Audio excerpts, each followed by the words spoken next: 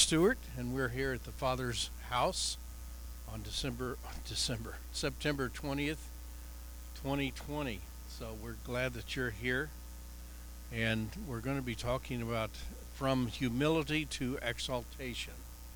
And the notes are on the computer there in front of you, so I hope that you avail yourself of the notes that we're using for this class. Father, we just thank you for your blessings that have been tremendous during these past few days of our seminar. And we pray that you would just bless today as well. May your Holy Spirit give me the words to speak. In Jesus' name, amen. The Lord put these scriptures on my heart, and I knew that I was going to be repeating some of the scriptures that were going to be used in the seminar. And so during the week, I had my trusty pen out, and I would hear, I say, well, scratch that out. And I would hear another one, scratch that out. And the pastor would do his teaching, and I'd say, I never thought of that. I never saw that before. So I wasn't going to try that one since he had done so well on it. But God has really blessed us this week, hasn't he? And we'll be using some scriptures that you've heard, and Holy Spirit, I think, will cause some different applications to be seen today. You know, when Solomon faithfully finished the house of the Lord, he also faithfully honored the temple with what is called the Feast of the Dedication of the Temple. That lasted 7 days. It was immediately followed by the Feast of Tabernacles, which had been going on year by year by year ever since when it started. For years now, it's been going on. And so to combine, that was 14 days of feast for those two events. And at the end of that time, the Lord assured him that he had heard his prayer and that he had hallowed or sanctified the temple. And he told Solomon that his eyes and his heart, two things, eyes and heart, would be there continually in 2 Chronicles 7:12 and in 1 Kings 9 also. And he renewed the Davidic covenant with Solomon, just as he had renewed the Abrahamic covenant with Isaac and Jacob in 2 Chronicles 7:17 through 22 and 1 Kings 9. Well, the second appearance is the one that had just happened, and it occurred 20 years after God had first appeared to Solomon. And on that first occasion, Solomon had asked for wisdom. And now 20 years later, the temple is finished. And God assures Solomon that he will dwell there perpetually. And in these verses we read, if my people, this is 2 Chronicles 7:14 through 16, which you've heard many times this week, I know. If my people which are called by my name shall humble, that's kana, humiliate, to bring into subjection, to subdue themselves before God, will humble themselves and pray and seek my face and turn from their wicked ways, then I will hear from heaven and will forgive their sin and will heal their land. Verse 15, now mine eyes shall be open and my ears attent. Kashab is the word there, to awake or to alert, to be alert or alert to and watchful. Attent unto the prayer that is made in this place. For now I have chosen and sanctified this house, that my name may be there forever, and my eyes and my heart shall be there perpetuously. A lot of big words in those three verses. And I think the biggest word there is that very first one that we read. If.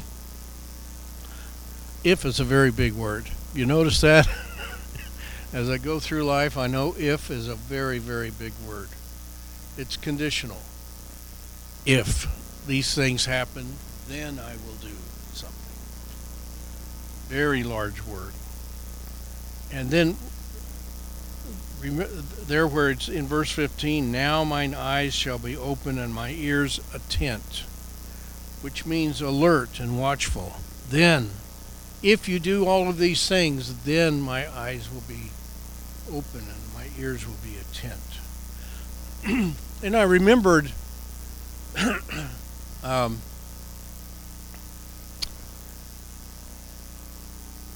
how a cell phone worked and how a pager worked. And so some of these communication pieces work. It's beautiful that a tent means that he doesn't just hear our prayers. He is on point, watching, waiting, hoping, moving, and speaking to us for us to make our prayers. Watching and listening. He's attent. So that we will pray. You know, you've been doing things, so have I, and all of a sudden you stop and decide to pray. That's the Holy Spirit. And that's how God is attent. He is not just waiting, but prompting our prayers. The cell phone, or the pager, if you remember those days, we charge the battery, it'd be 100%. Go back a few hours later and it's at 85. You think I haven't even used it? What? The reason is that the pager hears every single signal, every page. Everything that goes through the atmosphere, that cell phone of yours hears. It only wakes up when it hears its own address. There's a protocol, and it hears, but it doesn't listen, if you want to put it that way. God hears a lot of things, but he's telling us here, if you do all these things, I'll listen. I'll listen. Verse 14 of 2 Chronicles 7, humble yourselves. Pray. Seek God's face. Turn from your wicked ways. Those are the four things that are the requirements. Verse 14. And if you do those four things, then God will do these three things in return. 4, if you want to count faithful. Hear from heaven. Number 2, he will forgive us our sins. Number 3, he will heal our lands. So that word if becomes very large. If you will do that, then this is what I will do. Well, history shows us that Israel was not able to meet those four conditions of verse 14. And so the three blessings promised were not able to be completely realized for them at that time or at any later time for a sustained period. Well, there were times when they made an attempt, but they fell away. Yet these promises that God has made are there in the Old Testament. They're there for us just like they were for Israel, and so these promises are still good. If Israel meets these four conditions, they are also good for today, for Israel. They're good today for us because they're there in His Word. And so they're good for our church if we will humble ourselves and pray and seek His face, turn from our evil ways, our wicked ways. They're good for my family. They're good for our country. If you're listening from overseas somewhere, they're good for your country. They're good for your family. They're good for your church. Those promises. That's his purpose. God is no respecter of persons. We read that in Acts 10 and 34. Then Peter opened his mouth and he said, "Of a truth I perceive that God is no respecter of persons, but in every nation he that feareth, or he that reverences him, and worketh righteousness is accepted or approved with him." So it applies to whoever humbles themselves and prays, seeks his face, because God is no respecter of persons. Some people have responded well to these four conditions, and God has blessed them individually and blessed their families and their churches and other groups that they may belong to, according to his eternal word. And even today, some are enjoying the benefits of God's three promised blessings because of that. He's hearing from heaven for them. He is forgiving them of their sins, and he's healing their lands and blessing their lands and their other properties, in other words, their assets, blessing them as a people, individually, as a family, as a church body, as a group, as a nation. The next verse has another big word. Verse 15. That first word is now.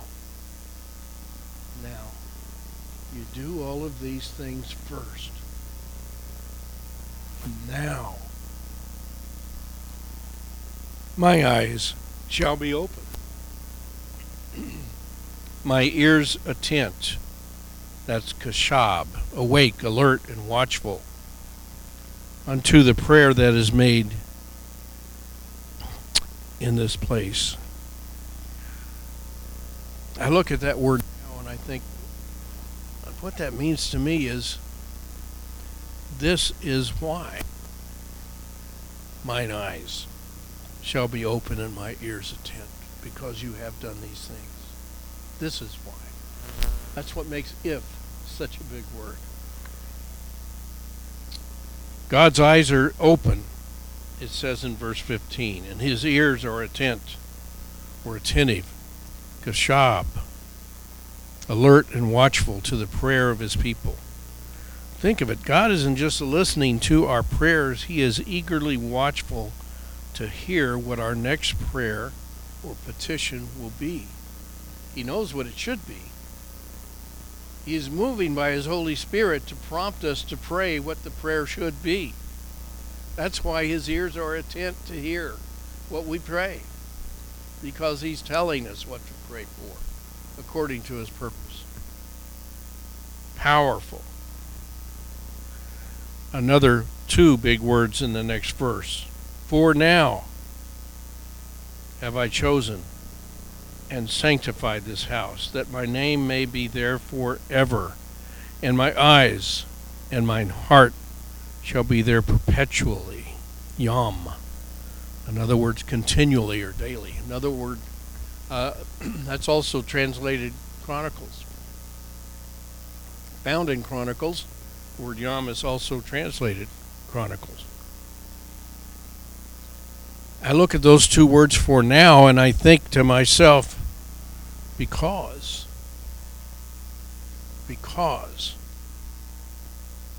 have I chosen and sanctified this house. If and now, that is why, and because.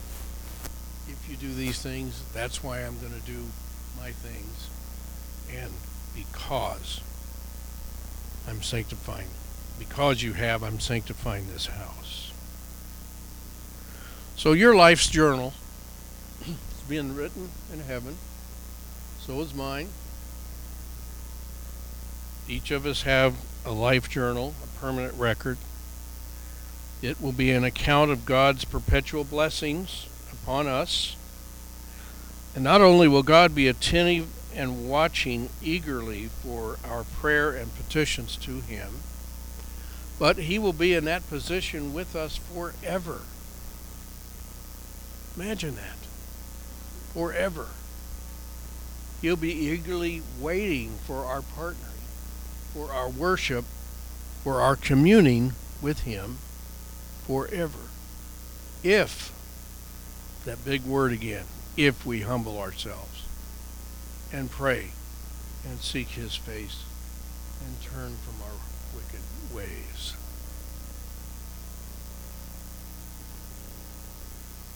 Is there a chronicle in heaven? Is that what you're trying to say today, Dennis? Is there a chronicle in heaven? Yes, there is. There really is. A chronicle in this case would be an account of our daily communing before and with God. It is perpetually recording the important events of our daily lives, just as it is each day from Adam until the end of time.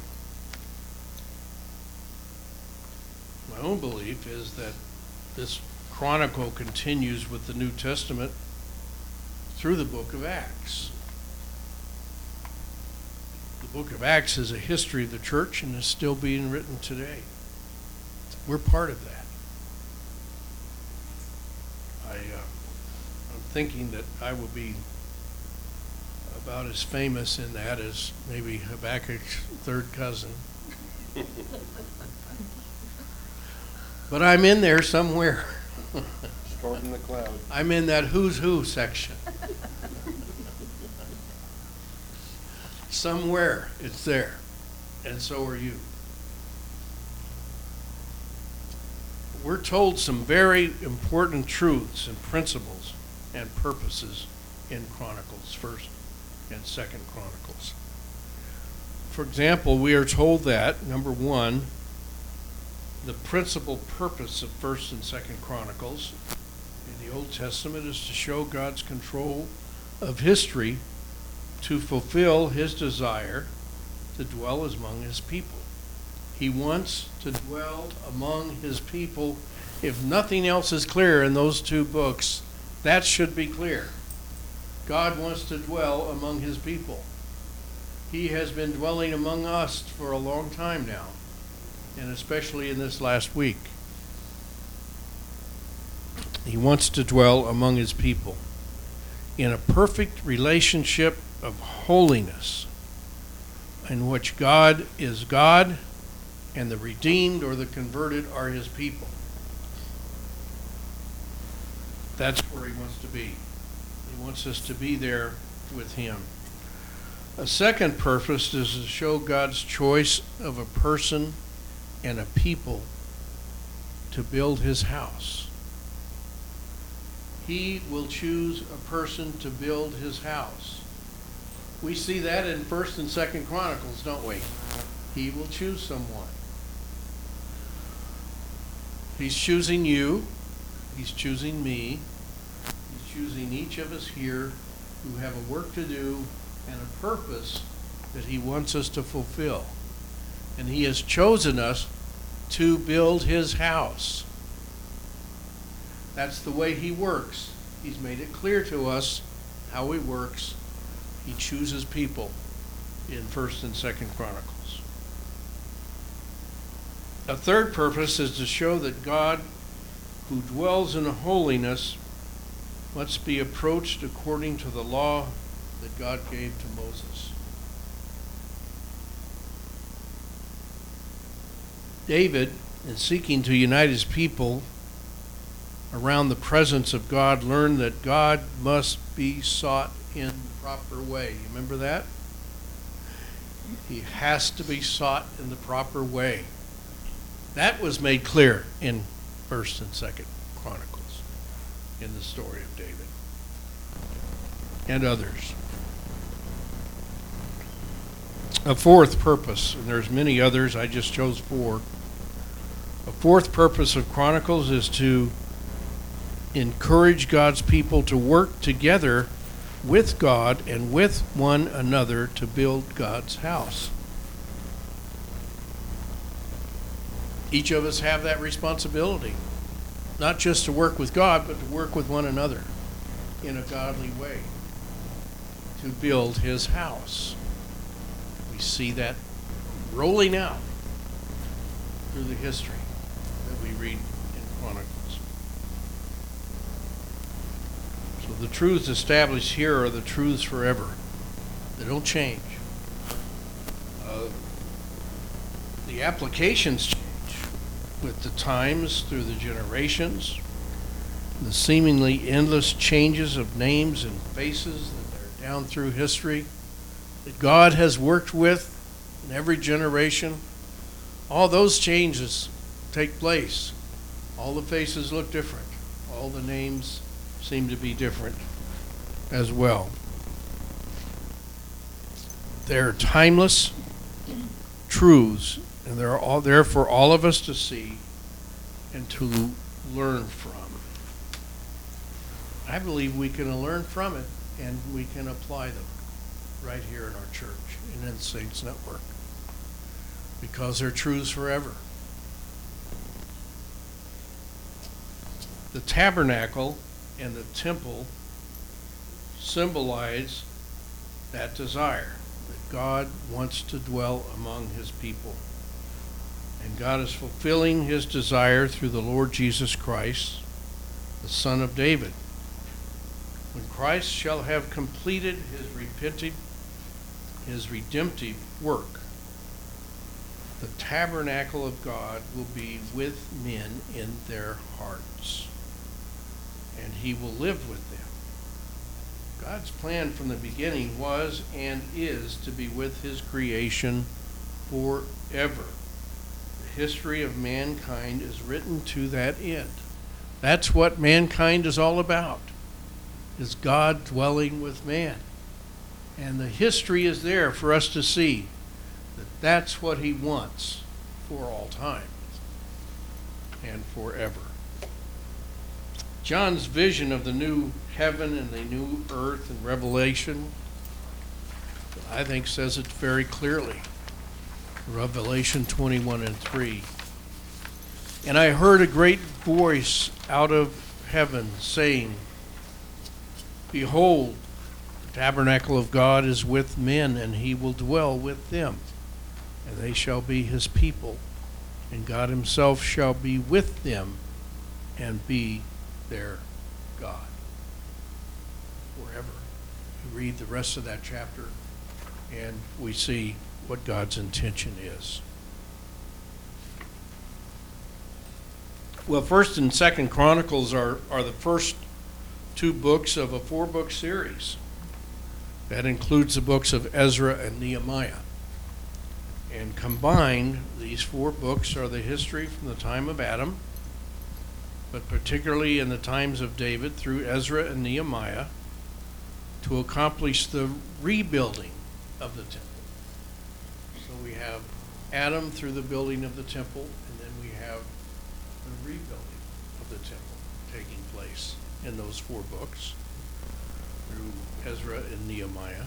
And we learn that here that it is God's desire to dwell in holiness with his people perpetually. Not that we are holy, because we are not. We just simply are not, and never have been. But we're redeemed to be holy by God's grace. And since we are redeemed to be holy, he sees us as holy. And our continued humbling before him and our obedient fellowship with him and with others is what's required for him to dwell in our midst. That's what he wants. Have you ever noticed how our obedience in Christ continually requires us to remain holy before him and his structure and order within our midst? We're getting into some hard ones now. For me, probably for you. It's something he requires. I shall have order in my church, is what God so clearly communicates with us in these books. And I will dwell with you, and you shall dwell with me, and dwell with each other. 1 Peter 5 through 11 is another example. Likewise, you younger, submit yourselves unto the elder. That's getting easier for me to remember than it used to be. Yea, all of you be subject one to another, and be clothed with humility. For God resisteth the proud, and giveth grace to the humble. Humble yourselves, therefore, under the mighty hand of God, that he may exalt you in due time, casting all your care upon him, for he careth for you. Be sober. That means be serious. Okay? Be vigilant, because your adversary, the devil, is as a roaring lion, walketh about, seeking whom he may devour. Whom resist steadfast in the faith, knowing that the same afflictions are accomplished in your brethren that are in the world. But the God of grace, who hath called us unto his eternal glory by Christ Jesus, after that ye have suffered for a while, make you perfect, establish, strengthen, and settle you. To him be glory and dominion forever and ever. Amen. We go back through there, we can count 7 times in this passage that we are told to be humble and to endure in that state as we walk in God's presence. Be humble. Subdue yourselves before God and before each other, according to God's structure. The phrase, after ye have suffered a while, in verse 10, has many applications. That in our context today, let's just look at the humbling experience. The hardest part of our spiritual journey may just be overcoming our own pride.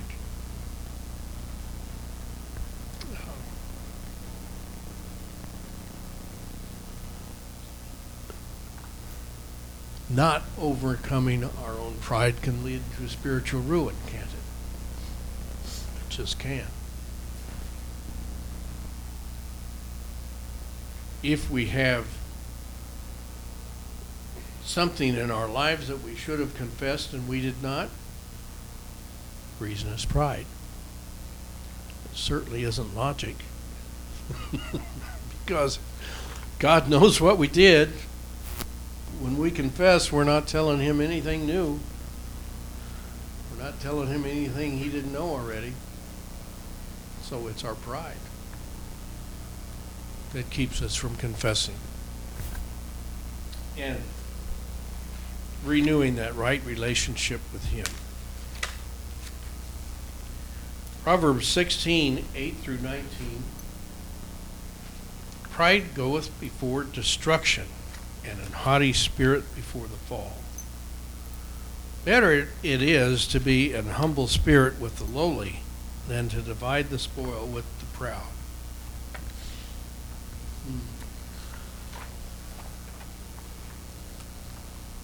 Okay. Better to be lowly. So when Paul was establishing the qualifications for church laymen and clergy leaders, there was a strong requirement for soberness, a strong Christian walk over time, and someone who could resist the temptation of pride. That's who we're supposed to look for as a leader. Okay? 1 Timothy 3:5 through 7.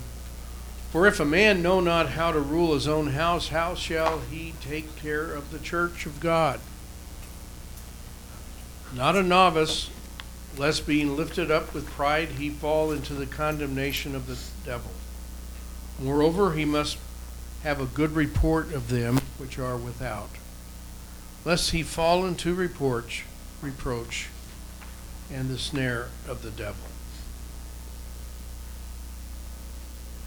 He has to be good. In other words, he has to be good over time. Or she. Good over time. And known to be good by those who view his life, her life. And that leads us to what I like to refer to as the in my special case syndrome.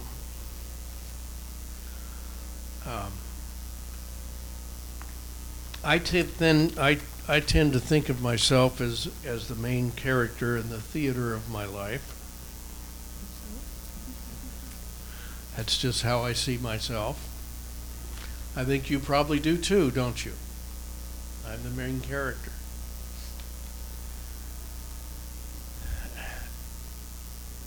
Paul was writing to Timothy, stating these qualifications for church leaders, and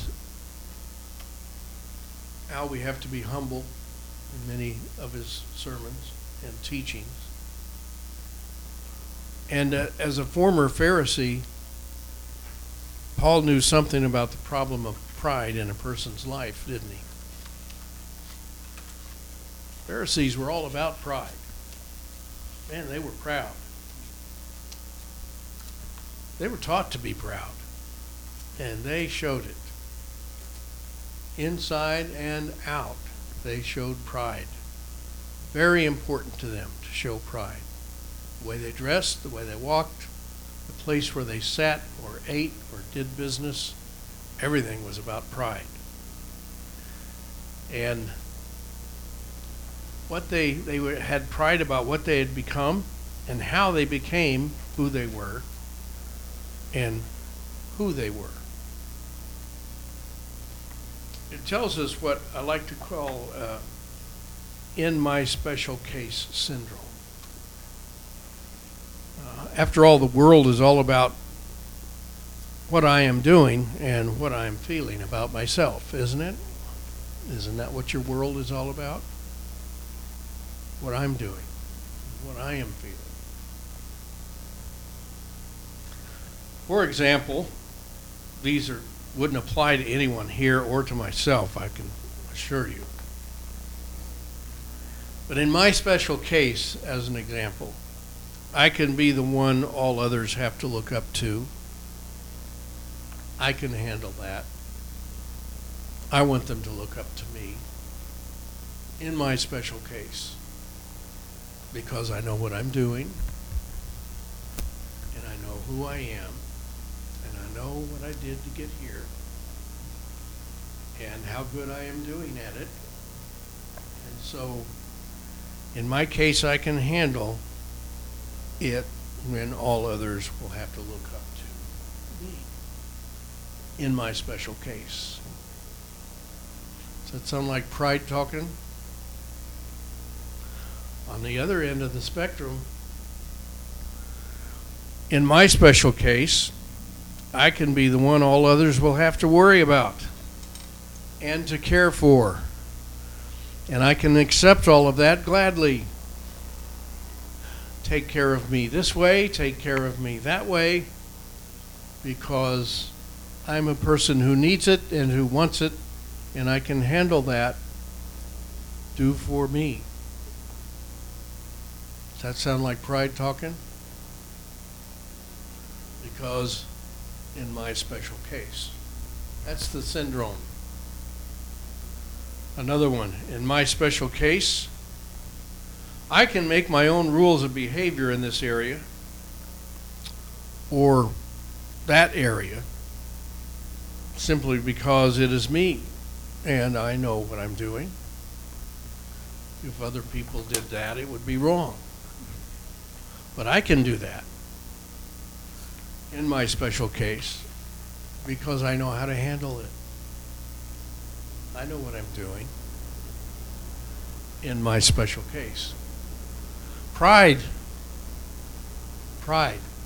causes to go to ruin spiritually. It's easy. It happens. To the best of us, it happens. To the highest level, it happens. In today's world, as well as all those things that we read about in Scripture. It happens today too, doesn't it? Sometimes God, Holy Spirit, has to shake us out of our own private little world of, in my case. Paul wrote to the Corinthian church that he was pleased and he was somewhat relieved that they had heeded his admonitions to repent in his previous letter and had responded well to his advocacy to return to holy living.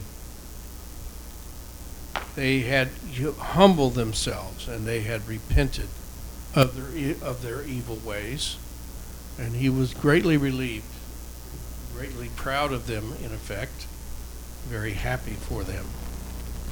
2 Corinthians 7, 9, and 10. Now I rejoice that ye were made sorry, but that, excuse me, it's important to say all the words, isn't it? Let's do that again.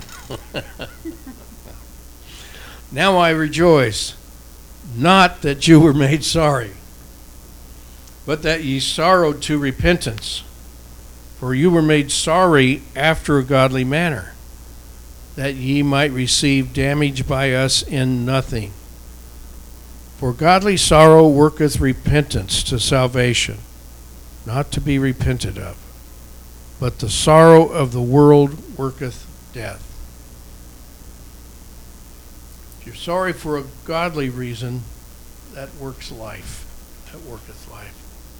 If you're sorry for a worldly reason, that can work death. The people there needed to be reminded of their responsibility in Christ to live according to their new life of Christian standards. Paul compares the sorrow to conviction and repentance as opposed to a worldly sorrow that was only had sorrow because they were caught, or that they would have to stop doing something that they wanted to continue doing. That's why they were sorry. They wanted to keep doing it, and they had to stop. So that was a worldly sorrow.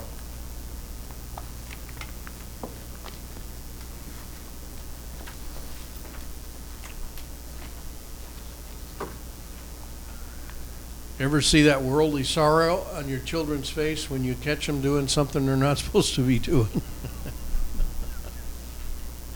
Yeah. I suppose we don't realize it, but we have the same kind of look on our face, don't we, when we're caught that way?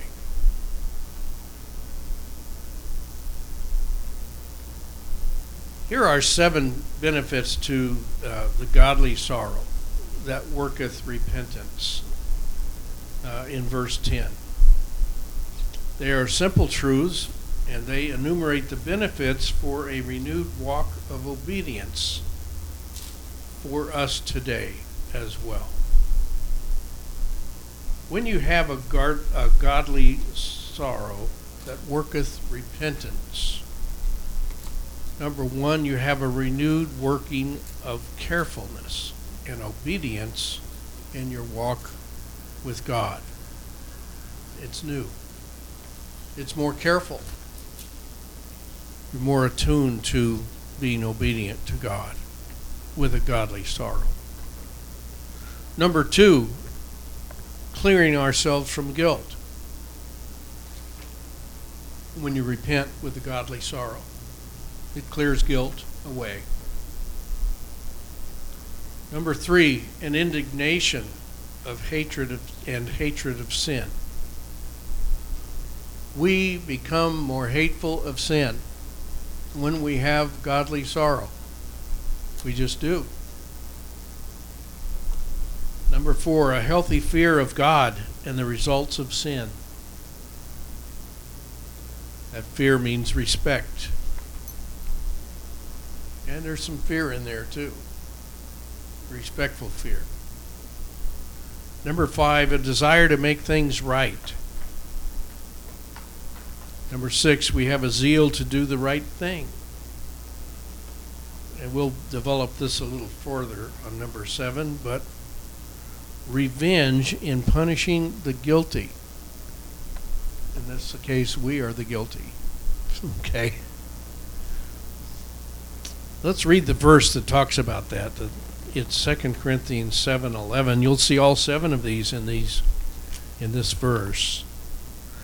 For behold, this selfsame thing that ye sorrowed after, a godly sort, what carefulness it wrought in you, yea, what clearing of yourselves, yea, what indignation, yea, what fear, yea, what vehement,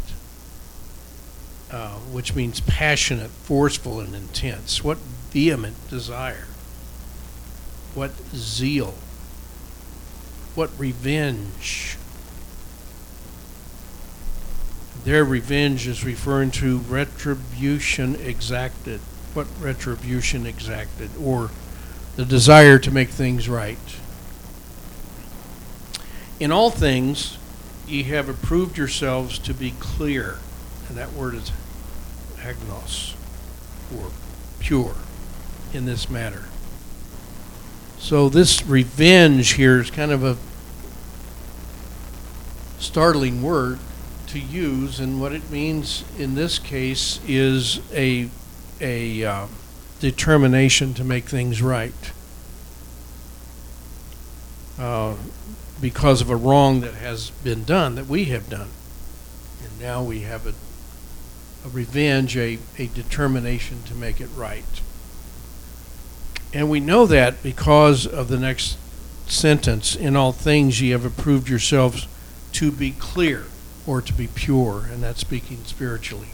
To be pure spiritually by making those things right. 2 Corinthians 7:11.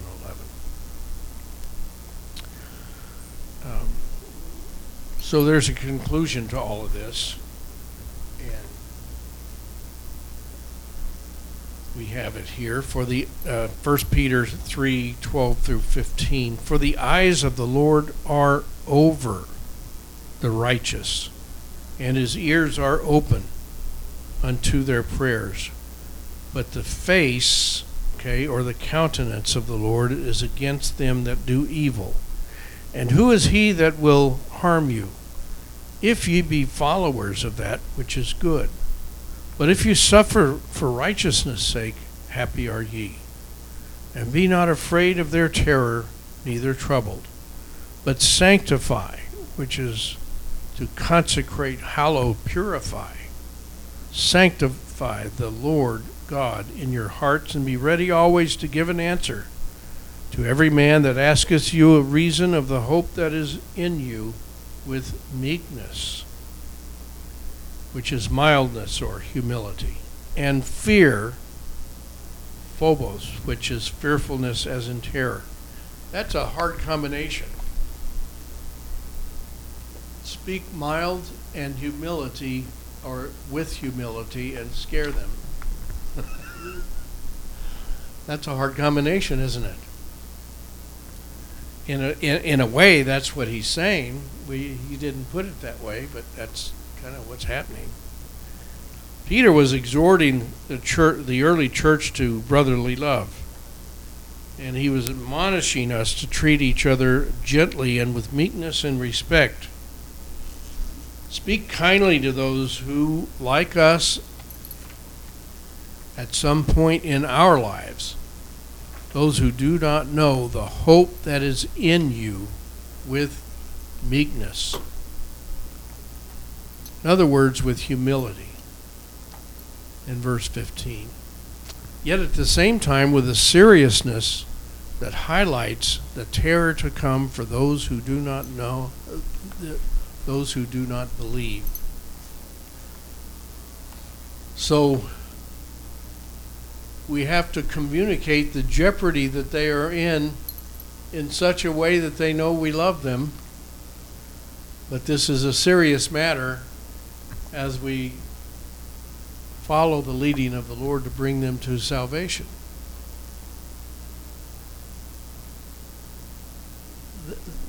I don't know about you, but I need the leading of the Holy Spirit to do that. How about you? We can speak harshly and do absolutely no good. We can speak meekly and humbly and do absolutely no good. Here he's calling for both, so that the Holy Spirit may truly work in their lives. We can't save anybody, but we can present this the way the Holy Spirit wants it done, can't we? From these moments of humility will come the moments of exaltation. For us as Christians who walk in obedience to our God, and also for those who hear the word of God from us and feel the leading of the Holy Spirit to accept their own salvation. And they will have the humility of godly sorrow, conversion to exaltation in the Spirit, and acceptance of Christ, because of how we've allowed the Holy Spirit to lead us. Humility to exaltation. It works in so many ways. There's so many applications to that. And I think that we've seen a lot of it so far. And we need to continue and believe that that all of this that is accomplished is God's accomplishment, not ours. And I know you do. God bless you all. And I appreciate you coming today. Are there any questions? Comments? Yes, ma'am. I was late, but I'm grateful. I needed that grateful. Thank you. I liked your cartoon. It kind of boiled it all down for us. You know, it's like a summary with an exclamation point, you know, on the first page. So I like the cartoon.